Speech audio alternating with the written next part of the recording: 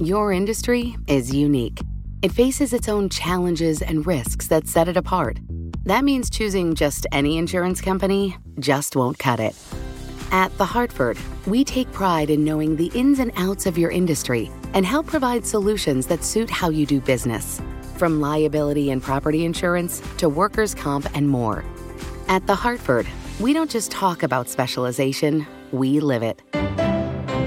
Learn how The Hartford can help your business at thehartford.com. You know success when you see it. Or you think you do. The people in the spotlight. But what about those small business masterminds who succeed at making their money work harder? They do that by having a business bank account with QuickBooks Money, which now earns 5% annual percentage yield. Making your money work as hard as you do? That's how you business differently. Learn more about QuickBooks Money at quickbooks.com/5APY. Banking services provided by Green Dot Bank. Member FDIC. Only funds and envelopes earn APY. APY can change at any time. Now, from our nation's capital, this is Bloomberg Sound On. The United States makes no apology, and I make no apology since I wrote it for the legislation you're talking about. Let me tell you that we will never urge the Ukrainians to make a compromise which will not be acceptable for them. There needs to be an understanding of the brutalization of the country that is quite simply barbaric. Bloomberg Sound On. Politics, policy, and perspective from D.C.'s top names. Congress would have never had to intervene if the railroads were good actors here. There's no clearer example of corporate greed than what we see in the rail industry today. Bloomberg Sound On with Joe Matthew on Bloomberg Radio. It's up to Kyiv when the war ends. Welcome to the fastest hour in politics as President Biden hosts a state visit with French President Emmanuel Macron. On the menu, critical talks about Ukraine funding, why the Inflation Reduction Act did not include our European allies, and a couple hundred live lobsters to boot on their way to the state dinner now. A rail strike will be averted, but legislation to provide a week of sick time to rail workers just failed. We'll talk about the political fallout with Bloomberg congressional reporter Emily Wilkins. Michael O'Hanlon with us as well, Senior Fellow Director of Research and Foreign Policy at the Brookings Institution. And our panel is in place. Jeannie Sheehan Zaino, Bloomberg Politics contributor, Democratic analyst, and Lester Munson, Republican strategist. They rolled out the red carpet today at the White House for French President Emmanuel Macron. Big state visit with all the trappings. This is something we are very good at around here. And it all culminates tonight with President Biden's first state dinner. First state dinner since COVID, which could not possibly be as good as the private meal the Biden shared with Macron and his wife last night at Fiola Mare. But that's just me. The big arrival ceremony took place on a chilly South Lawn this morning. President Macron and Brigitte, members of the French delegation, distinguished guests, it's an honor, a genuine honor to host you for the first state visit of my administration. But before the lobster is served and before the toast tonight, the clinking of glasses, there was business to be had. An extended meeting in the Oval Office this after dinner again last night. Much of that meeting centering around the war in Ukraine, a conversation that extended into the East Room, where the two later held a joint news conference. President Biden speaking to the media here, speaking to reporters, asked whether he had any plans to meet with Vladimir Putin. I'm prepared to speak with Mr. Putin if, in fact, there is an interest in him deciding he's looking for a way to end the war. He hasn't done that yet. If that's the case, in consultation with my French and my NATO friends, I'll be happy to sit down with Putin to see what he has in mind. He hasn't done that yet. In the meantime, I think it's absolutely critical what Emmanuel said. We must support the Ukrainian people. And that includes more than weapons, as Ukraine is now asking for high-voltage generators and transformers to help get through winter. 6 million people have no power right now. 6 million people. The headline on the terminal. Joining us with his view now, Michael O'Hanlon, Senior Fellow and Director of Research and Foreign Policy at the Brookings Institution. Michael, it's always great to have you. Welcome back. Does this mean you're not on your way to the state dinner tonight, if you're talking to me? You got me right. You got me figured out. That makes me a lucky guy here, along with our listeners. We know that Kevin McCarthy says no more blank checks We know that members of the progressive left and the far right are concerned, if not in full opposition to spending more money on Ukraine. I think it was Matt Gaetz who said not one more dollar will be approved. How difficult is it going to be for President Biden to keep up his end of the bargain on funding much of this war? You know, it's a great question. I'm not sure I take anything too literally at this moment. For one thing, people have been able to say what Congressman Gaetz just said for the last few months if they found it politically useful, knowing that the bills would pass anyway. I don't know that many Republicans, even of the more pro-Trump wing, who really want to see Russia win this war. Mm-hmm. And so if they were in a position where either in real terms or even politically in perceptual terms, they were seen as pulling out the plug from President Zelensky, probably about to become Times Man of the Year in a couple of weeks, and the Ukrainian people that we all so admire, I don't think that's either ethical or strategic or politically smart. So that sounds like bluster to you, and the idea that the Biden White House was somehow funneling money to other stuff doesn't see the light of day. Yes, but two buts. First of all, they won't mind complicating Biden's life, making him work harder for a policy they can probably already live with. And I'm not talking about the whole Republican caucus. I just mean certain elements. And then secondly, there is a legitimate policy question. If we get into, let's say, late spring and summer of 2023, and let's say the battle lines aren't moving so much, and it looks like a stalemate, and we hear some hints from Putin that he might negotiate, following up on your quote there of President Biden. And it seems like the Ukrainians wanting to get back that last chunk of territory they haven't yet, hypothetically at this moment, 6 months from now, want to keep fighting. But the rest of the world is ready to wind this thing down and, give Ukraine some good, solid security guarantees, or at least commitments and help, some reconstruction aid, and then just ask them to, let Russia have Crimea. I mean, hypothetically, is that really a world where our best option is to just keep giving the Ukrainians whatever weaponry they need for as long as they want? I think at that point you could have a good policy debate about what's in the American interest, and should we be trying to coax Ukraine to the negotiating table in a way that we aren't quite yet. The two presidents clearly spoke about a possible endgame, among other things, in their meeting. And I say that because they both touched on this in the way they separately answered questions about Ukraine. You already heard Joe Biden. Here's President Macron. Let me tell you that we will never urge the Ukrainians to make a compromise which will not be acceptable for them. Because they are so brave and they defend precisely their lives, their nation, and our principles. And because it will never build a sustainable peace. If we want a sustainable peace, we have to respect the Ukrainians to decide the moment and the conditions in which they will negotiate about their territory and their future. It's almost like they can feel the calls to end this, Michael, or are they actually hearing them? Yeah, that's a good point. It is interesting they both talked about this. I wouldn't necessarily have predicted that. Although maybe once one talked about it, the other felt the need to chime in and give his 2 cents. So, but it does raise these interesting questions because the Republican-led House is going to be asking some of them too. And so it's on people's minds, and it's a fair question at some level. And I'm not sure that President Macron is completely right that the only sort of stabilizing way to get a peace deal is to make sure Ukraine gets everything it wants. I think you also have to ask, in some of the parts of Ukraine, like Crimea, that are primarily Russian-speaking or at least largely Russian-speaking, is there some kind of, let's say, a shared sovereignty or a local self-governance deal? And I'm not proposing this now. But again, if 6 months from now the battle lines aren't moving, we're in a stalemate, it looks like World War I, and we just want to reinforce failure, is that really the best strategy for us at that moment? So I think what they're saying today is right for today, but it may not be right in 6 months. Did the Biden administration make the right call in choosing the French to invite here first? I don't have any problem with that. I mean, we have some repair work to do in that relationship after the submarine deal with Australia last summer. And, I think President Macron... The French are more fun to party with, right? I mean, come on. There you go. Exactly. Didn't invite the Germans over here.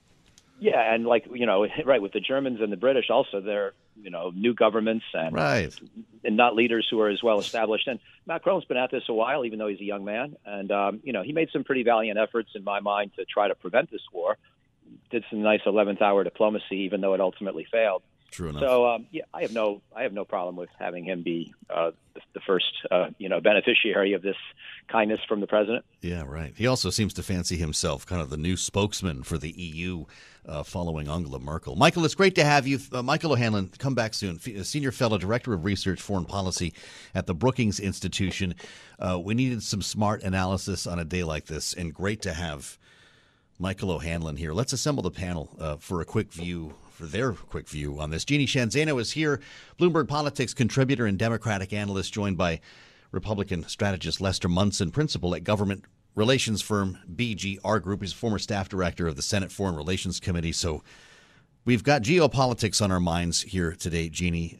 Joe Biden clearly put the time in today with Emmanuel Macron, knowing that there was a little tension going into this meeting. It was the submarine deal, as Michael mentioned. It was concerns about the Inflation Reduction Act and how that plays in Europe. And we'll get to all of that. When it comes to Ukraine, was this an important meeting to kind of reset the table on this here in Washington? Yeah, I think so. And I think to your point, the last point you were just talking about, President Macron is, increasingly the spokesperson for Europe. And he is trying to implore Joe Biden and the American public to understand that they are much closer to the situation. And as we approach winter, to your point, 6 million people in Ukraine without power, it's incredible. The impact on Europe with the energy crisis is real. And he's here to make that point, amongst many other things, obviously. Lester, how did they do today on the world stage? That there was an audience here in Washington for it. There was also an international one. Well, I think it's always terrific when Americans and the French collaborate. I think that's kind of how we won the Revolutionary War. So there's a pretty good track record here. More seriously, I think it was nice to see Biden and Macron be closer together on what they're saying about Ukraine. 9 months ago, the French were in a different place and were taking a different approach to the pending conflict, one that we didn't really agree with. It's nice to see them much closer and showing a unified front here, or pretty close to a unified front. Right. We'll keep the panel with us here. Stay right where you are. Lester Munson and Jeannie Sheehan Zaino with us on the fastest hour in politics. This is Sound On. I'm Joe Matthew in Washington, right here on Bloomberg. Did you hear President Biden try to speak French today, by the way? I mean, it's just part of the job on a day like this. The wellspring of our strength is a shared commitment to liberty and justice for all. That's right. Liberté, égalité, fraternité. Liberté, égalité, fraternité.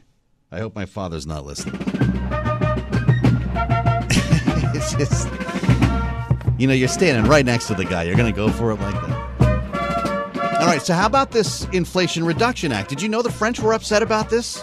Not just the French, they're kind of upset all over Europe because these EV tax credits only apply to cars made in North America. How about that?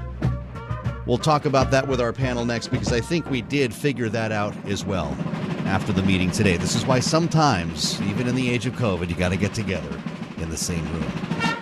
Hey, the rail strike's been averted, but the sick time, not so much. We'll talk a little bit later on this hour with Emily Wilkins from Capitol Hill. I'm Joe Matthew.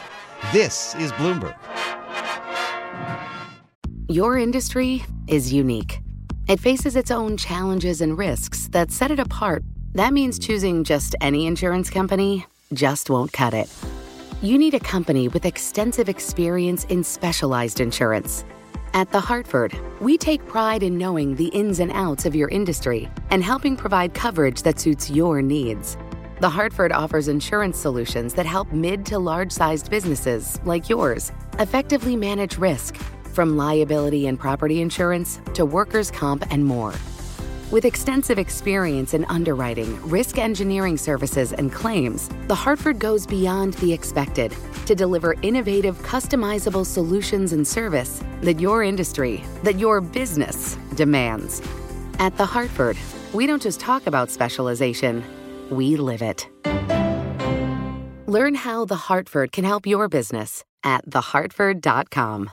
Success is more than the final destination. It's a path you take one step at a time. It's discipline, it's teamwork, and it's the drive and passion inside of us that comes before all recognition. It's what Stifel's been doing for over 130 years. Quietly, yet strategically, Stifel's become one of the fastest growing wealth management and investment banking firms in the country. Our financial advisors go beyond traditional wealth management to provide clients with direct access to one of the industry's largest equity research franchises and a leading middle market investment bank. Because success is the drive it takes to keep climbing, the passion to keep investing, the best of each of us made better by the best in all of us. And that is where success meets success. Start your journey at Stifel.com. That's STIFEL.com. Stifel Nicholas and Company Incorporated, member SIPC and NYSE. You're listening to Bloomberg Sound On with Joe Matthew on Bloomberg Radio. Yeah, say your prayers for the 200 live lobsters waiting to go into the drink right now at the White House. Did you hear this is actually the menu at the state dinner is being protested by Oceana, a conservation advocacy group, pointing out the Monterey Bay Aquarium Seafood Watch and the Marine Stewardship Council have encouraged people to avoid Maine lobster because of the threat fishing practices have on endangered North Atlantic right whales. That's why you can't buy them at Whole Foods anymore. My God, if they ever came to my house when I was a kid, or now, we'd be in jail. So butter poached Maine lobster, this is quite a menu here. Delicata squash raviolo with tarragon sauce, American caviar, calotte of beef with a red wine reduction. 300 to 400 people in a heated tent on the South Lawn being served all of this tonight, including, I had to laugh earlier, American artisanal cheeses. I said they're serving the French American cheese, but no, it includes what is known as the greatest U.S. cheese ever. I never heard of it. Oregon's Rogue River Blue, the first U.S. cheese to win the World Cheese Awards. I could go on all night. It's a state dinner. Let's reassemble the panel. Jeannie Shanzano and Lester Munson are here. You feel bad for the lobster, Jeannie?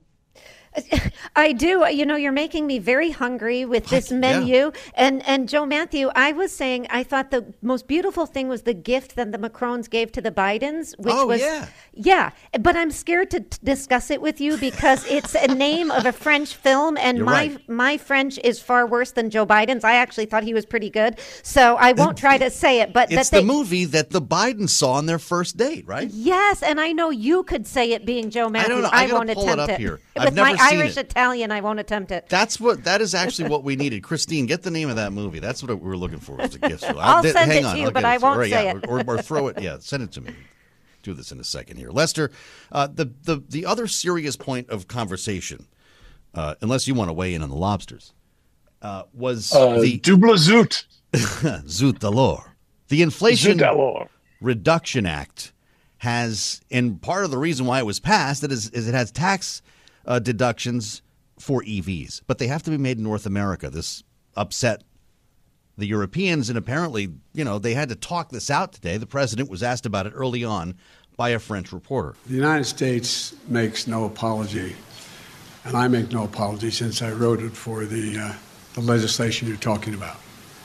But there are occasions when you write a massive piece of legislation, and that has almost $368 billion for the largest investment in climate change of all of history.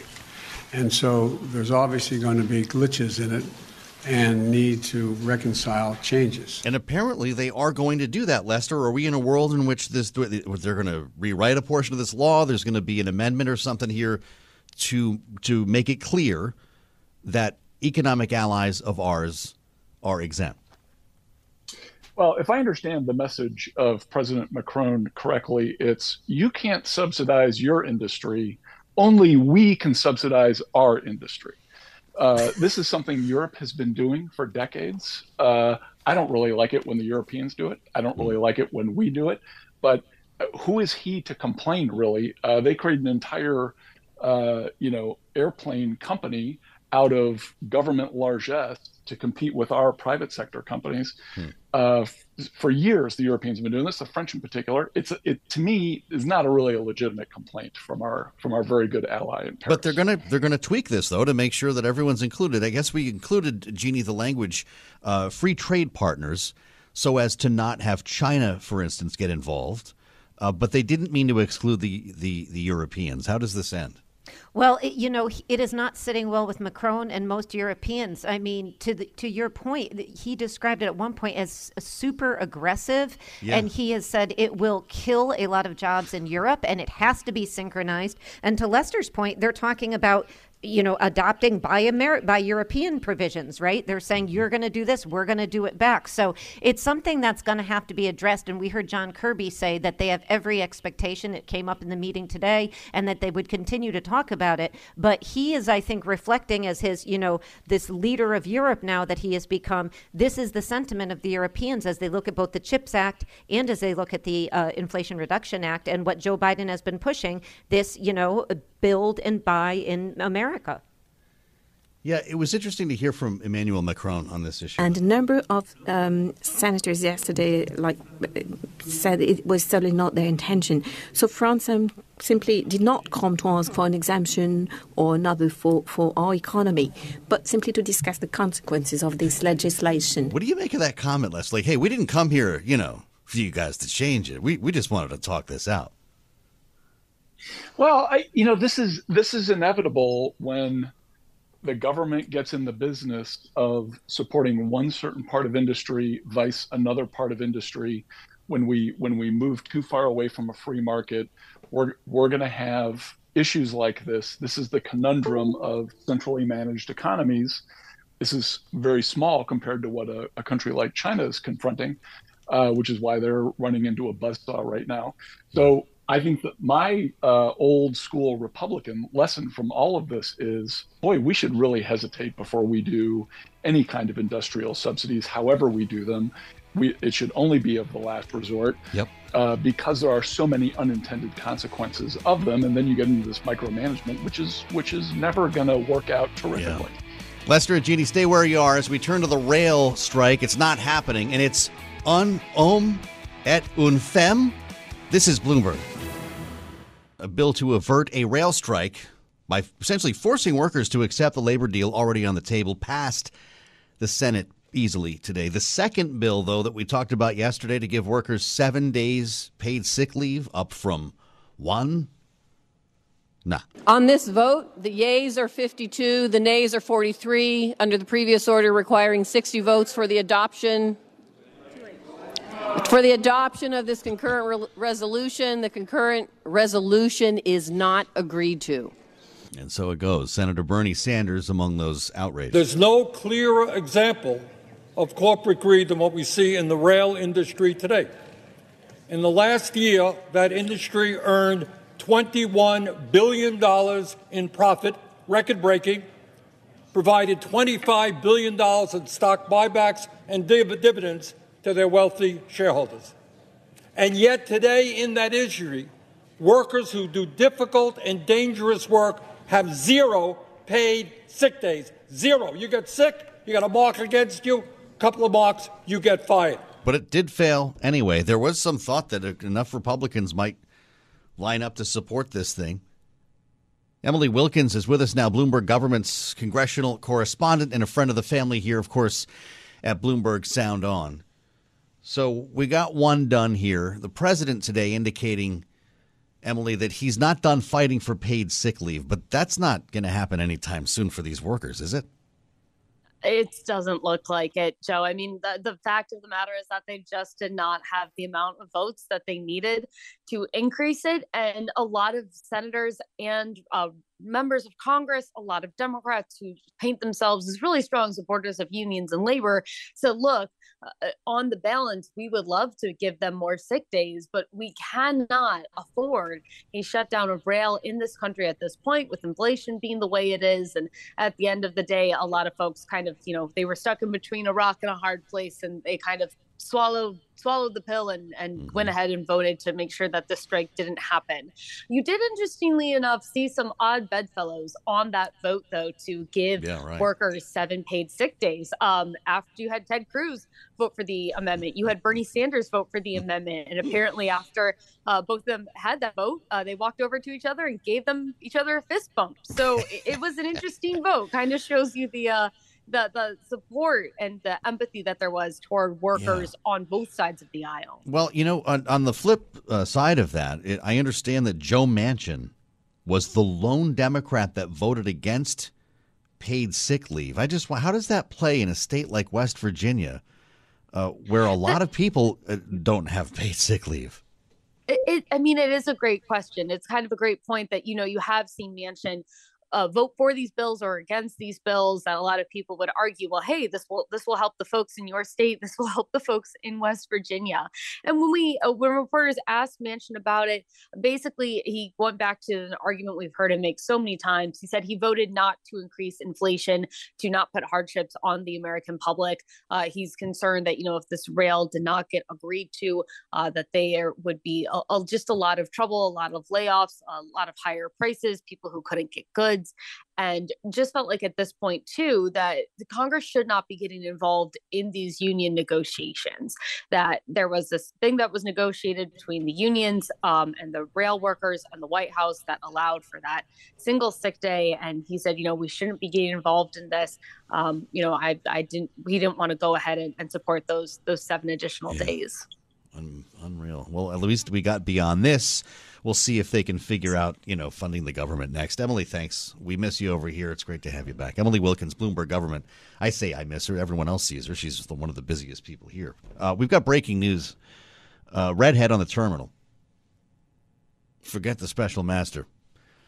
Trump special master review halted by court in Mar-a-Lago fight. If you listen to Sound On, you saw this coming. This appeals court, this is the 11th, right? Vacating the appointment of a Trump special master. You know what that means. Number one, the DOJ can resume using the seized Mar-a-Lago records in their probe. They could also issue an indictment basically at any time now. Let's bring the panel back in. Jeannie Sheehan Zaino, we talked about this just a couple of days ago as we got the indication this appeals court could move on this. What does it mean for a now active presidential candidate? This is a big win for the DOJ. It really puts their case and their ability to investigate and potentially, if they want to, file charges against the former president. They're able to do that. They're no longer going to be delayed by the special master. That's what they were seeking. And again, as we talked about, it's not really a surprise when you listen to what the court in that 11th Circuit hearing was saying. You had 3 GOP appointed judges, 2 appointed by Trump, and they just lambasted Trump's lawyers over and over again. It's not a surprise that he lost this, that the Trump team lost this, but it is a big win for the DOJ as they move forward on this investigation. Does this Department of Justice, Lester, have the stomach to indict a former president and active candidate for re-election? Well, I do wonder that. I think to some extent they've got to decide that now, right? Are they going to, because this drip of what seem to be very, legitimate concerns about the former president's behavior, in some ways makes him more relevant inside the Republican Party. He's seen as a victim of the Biden administration. So unless they're going to prosecute him and win, I'm not sure they should be doing what they're doing. And they should be making that. I presume they have made that decision that they are willing to go ahead and prosecute him already. Otherwise, they wouldn't be going through this process, which only emboldens him. Well, I'll tell you what, though. I mean, when it comes specifically to the documents case, Lester, it's pretty hard to argue with the evidence we understand that they have, and I suspect they have a lot more than we know about. That's true, but of course, the devil's in the details in terms of how they're going to adjudicate this from a prosecutorial sense. Are they going to go after Trump himself? Is there someone else? What kind of penalties would they be seeking for what kind of malfeasance? I mean, those details really matter here. And the idea of just kind of throwing the book at them and going for the maximum punishment because this is offensive to so many people, and it is offensive, I'm not sure is the best way to handle a former president. They need to be very clear-eyed about what the implications are of their actions. Instant analysis from Jeannie and Lester. Indeed, Trump's special master review halted. There are no days off in Washington anymore. This is Bloomberg. Your industry is unique. It faces its own challenges and risks that set it apart. That means choosing just any insurance company just won't cut it. You need a company with extensive experience in specialized insurance. At The Hartford, we take pride in knowing the ins and outs of your industry and helping provide coverage that suits your needs. The Hartford offers insurance solutions that help mid to large-sized businesses like yours effectively manage risk, from liability and property insurance to workers' comp and more. With extensive experience in underwriting, risk engineering services, and claims, The Hartford goes beyond the expected to deliver innovative, customizable solutions and service that your industry, that your business demands. At The Hartford, we don't just talk about specialization, we live it. Learn how The Hartford can help your business at thehartford.com. Success is more than the final destination. It's a path you take one step at a time. It's discipline, it's teamwork, and it's the drive and passion inside of us that comes before all recognition. It's what Stifel's been doing for over 130 years. Quietly, yet strategically, Stifel's become one of the fastest growing wealth management and investment banking firms in the country. Our financial advisors go beyond traditional wealth management to provide clients with direct access to one of the industry's largest equity research franchises and a leading middle market investment bank. Because success is the drive it takes to keep climbing, the passion to keep investing, the best of each of us made better by the best in all of us. And that is where success meets success. Start your journey at Stifel.com. That's STIFEL.com. Stifel Nicholas and Company Incorporated, member SIPC and NYSE. You're listening to Bloomberg Sound On with Joe Matthew on Bloomberg Radio. It's turned into quite a day for the former president as a federal appeals court, this just breaking in the last couple of minutes, ordering an end to the special master review of the records from Mar-a-Lago, the top secret records, which could soon free the Justice Department to resume using the documents in its criminal investigation and may well usher in an indictment. That's not the only thing that's happened in Trump world today. As earlier, the Treasury Department turned over the tax returns. Couldn't believe it. Treasury Department turning over 6 years of Trump's tax returns to the Ways and Means Committee. Remember, the Supreme Court cleared the way for their release just recently. Treasury complied. So it's not Donald Trump putting that in the mail or his accountant. No, the Treasury sent that over. And no one seems to know what happens next. Even the Speaker of the House, Nancy Pelosi, asked about it today. Don't know. I don't know what they intend to do. I'd like to know, just as you would like to know. Yeah. I don't like it, but I think that I give credit to Chairman of the Ways and Means Committee, Richie Neal. He handled this with dignity. Okay, but let's just push this a little bit further, because either we're going to hear about this by way of leaks or there's going to be some level of public release. Here again is the Speaker. I think the public has a right to know. That's why we should pass legislation requiring candidates to do that. That's why every other candidate has, except you know who, and who shall remain nameless here. Yeah, so I would hope that the public would have the opportunity to see. Okay. Jeannie Sheehan Zaino and Lester Munson are our panel today, and I want to hear from both of you on this. Lester, you were, of course, a creature of Capitol Hill for some time. The Ways and Means Committee gets 6 years of tax returns. How long before they're in the media? Oh, I'm surprised we haven't seen them yet. Okay. Yeah, there's it's impressive information security they've demonstrated thus far. But look, the point of those tax returns isn't so that Richie Neal can see them or the staff can see them or some other member can see them. It's so the American people, through their elected representatives, can take a look at the president's former president's tax returns. I'm not sure it's a great idea to do it this way, to be totally honest. I think everyone knows he's hiding something and there should be consequences for that. This seems a little too political to me, but at the end of the day, this is what's happened. And the point is so people can see them. So let's see them. You feel the same way, Jeannie? Well, you know, they got them after, 3 years, and they now have about 3 weeks. And you have to question what they're going to do with them. Are they going to put out a report? You know, I'm hard-pressed to imagine how they can get that out so fast. They might. The justification, again, by the way, was to write legislation, right? So maybe And they're not going to get that passed, to your point, in the next 3 weeks. That's right. They won't get legislation written. They certainly won't get it passed, and they won't get it passed next year in the new Congress. But that is the point of getting them. And that is, I think, something we should all be thinking about. Forget Donald Trump, whether he lied about how much he was worth or he didn't pay taxes. He is sort of beside the point, as Nancy Pelosi said, he who should not be named. The real issue is, should we require presidential candidates to release their tax information? Similarly, questions, by the way, have been asked about president's health as we look about, potentially two leading candidates who are in their 80s. Should they be required to issue medical records? And, I'm not taking a position on that, but those are serious questions for the American public. We have an interest in knowing this information, whether we should or not. Congress should debate. And it's a bit frustrating they won't, but I don't think they'll do it in the new Congress. What's your thought here, Lester? Does Donald Trump not want people to see the tax returns because he doesn't want them to see that he's not paying taxes, or he doesn't want people to realize that he's not as rich as he claims? I don't know.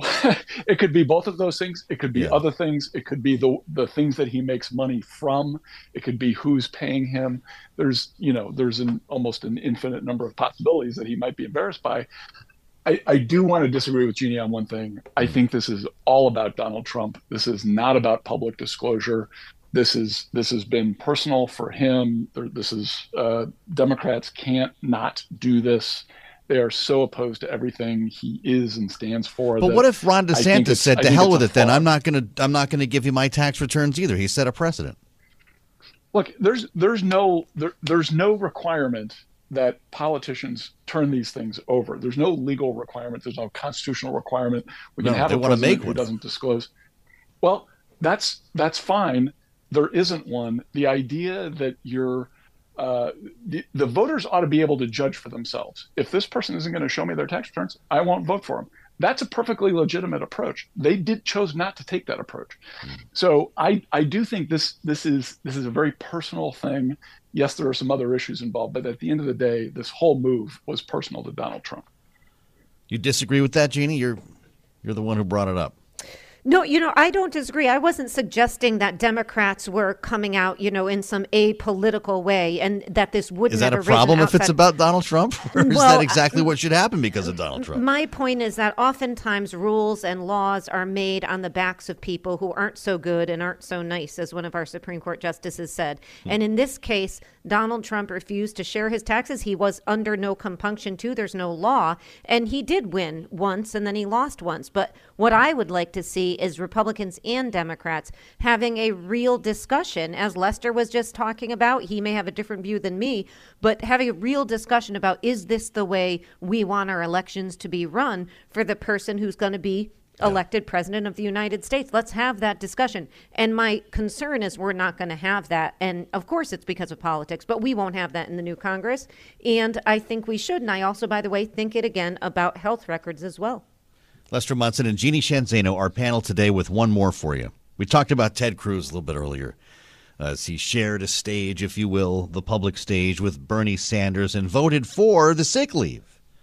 He was not on the side of most lawmakers, however, when he got on stage yesterday to warn that or threaten to block the National Defense Authorization Act, defense funding, Pentagon funding, if they did not allow for a floor vote on their proposal. Rand Paul was with him as well. A bill to end the COVID vaccination mandate for service members. And his rationale was something. One of the reasons I believe that President Biden and Vice President Harris are pushing through this policy is that I believe they're doing this as an effort to purge from the military conservatives. Purge from the military people who don't agree with their political agenda. I think they're using it as an excuse from the enlisted level all the way up to the majors and colonels to the top brass. Okay. The reaction came pretty swiftly from the Pentagon. Brigadier General Patrick Ryder's spokesman for the Pentagon. We are a warfighting organization, so the health and readiness of our force is always going to be paramount to ensure that our forces are ready and able to conduct their mission. So vaccinations, whether it's COVID, influenza, anthrax, those kinds of things, we're going to ensure that our forces are properly vaccinated to be able to carry out their wartime mission. Is this a real debate, Lester? I mean, they're threatening to slow walk or delay the NDAA with this. But are we really still going to have this debate at this point of the game here with COVID? Well, I think it's mostly performative. But if at the end of the day, if they're just asking for a vote on the floor for a bill, give them the vote. I mean, I don't think there's any harm in that. The logic of what they're doing, of trying to undermine military leadership and look like they're in favor of the troops, is similar to what they're doing on the railroad strike. Some Republicans and a lot of Democrats, where they want to say they're for the workers and not for management. So, I mean, like, this is a little bit of a piece with the railroad situation as well. And I think we're taking the anti-elite thing a little too far. Business management is okay. Military officers and leadership are just fine with me. I'm not really sure why we're going this far on the argument. Pretty incredible here. I mean, we're talking about funding the military, Jeannie, and they need a lot of specifics in this new NDAA. Because of Ukraine, because of a lot of other matters, and we're going to slow walk this over a vaccine? Yeah, and, it also reminds me of Jim Jordan's, real tense interactions, more than tense, with the FBI, where he has been accusing, in writing, the FBI of purging conservative employees from the FBI. And they have recently, I think it was yesterday, the day before, shot back and finally responded in writing, which I think is a precursor of what we're going to see in the new Congress as they investigate that. And this is a sort of similar idea that, they are the military is somehow trying to purge conservatives from its ranks. So I think this is part and parcel of, this sort of play to the base that these senators and representatives on the Republican side feel that they were making, regardless of the fact that in the case of, the NDAA, it puts us all at risk. And we're talking about the U.S. military on the one hand and the FBI on the other. Let me guess, Lester, they're leaving the military and joining Twitter. You don't have to react. Thank you for having a laugh with me. Lester Munson, Jeannie Sheehan Zaino, great panel, great conversation. Good Lord, what a day again. And I'll leave you with this dessert at the state dinner that's just about to get underway tonight. Which would you pick? The orange chiffon cake, the roasted pears with citrus sauce, or the creme fraiche ice cream? Is there an all of the above? We'll meet you back here tomorrow, the Friday edition of the Fastest Hour in Politics. Our signature panel will be with us. I'm Joe Matthew. I'll see you then. This is Bloomberg. Your industry is unique. It faces its own challenges and risks that set it apart. That means choosing just any insurance company just won't cut it. At The Hartford, we take pride in knowing the ins and outs of your industry and help provide solutions that suit how you do business. From liability and property insurance to workers' comp and more. At The Hartford, we don't just talk about specialization, we live it. Learn how The Hartford can help your business at thehartford.com. Collaborate for a greener future at the Bloomberg Green Festival, a groundbreaking celebration of the thinkers, doers, and innovators leading the way. From design and culture to technology, science, and entertainment. Hear from inspirational speakers and immerse yourself in climate solutions. July 10th through 13th in Seattle. Title sponsor, Amazon. Official airline, Alaska Airlines. Get 20% off using promo code radio20 at BloombergLive.com/Green Festival.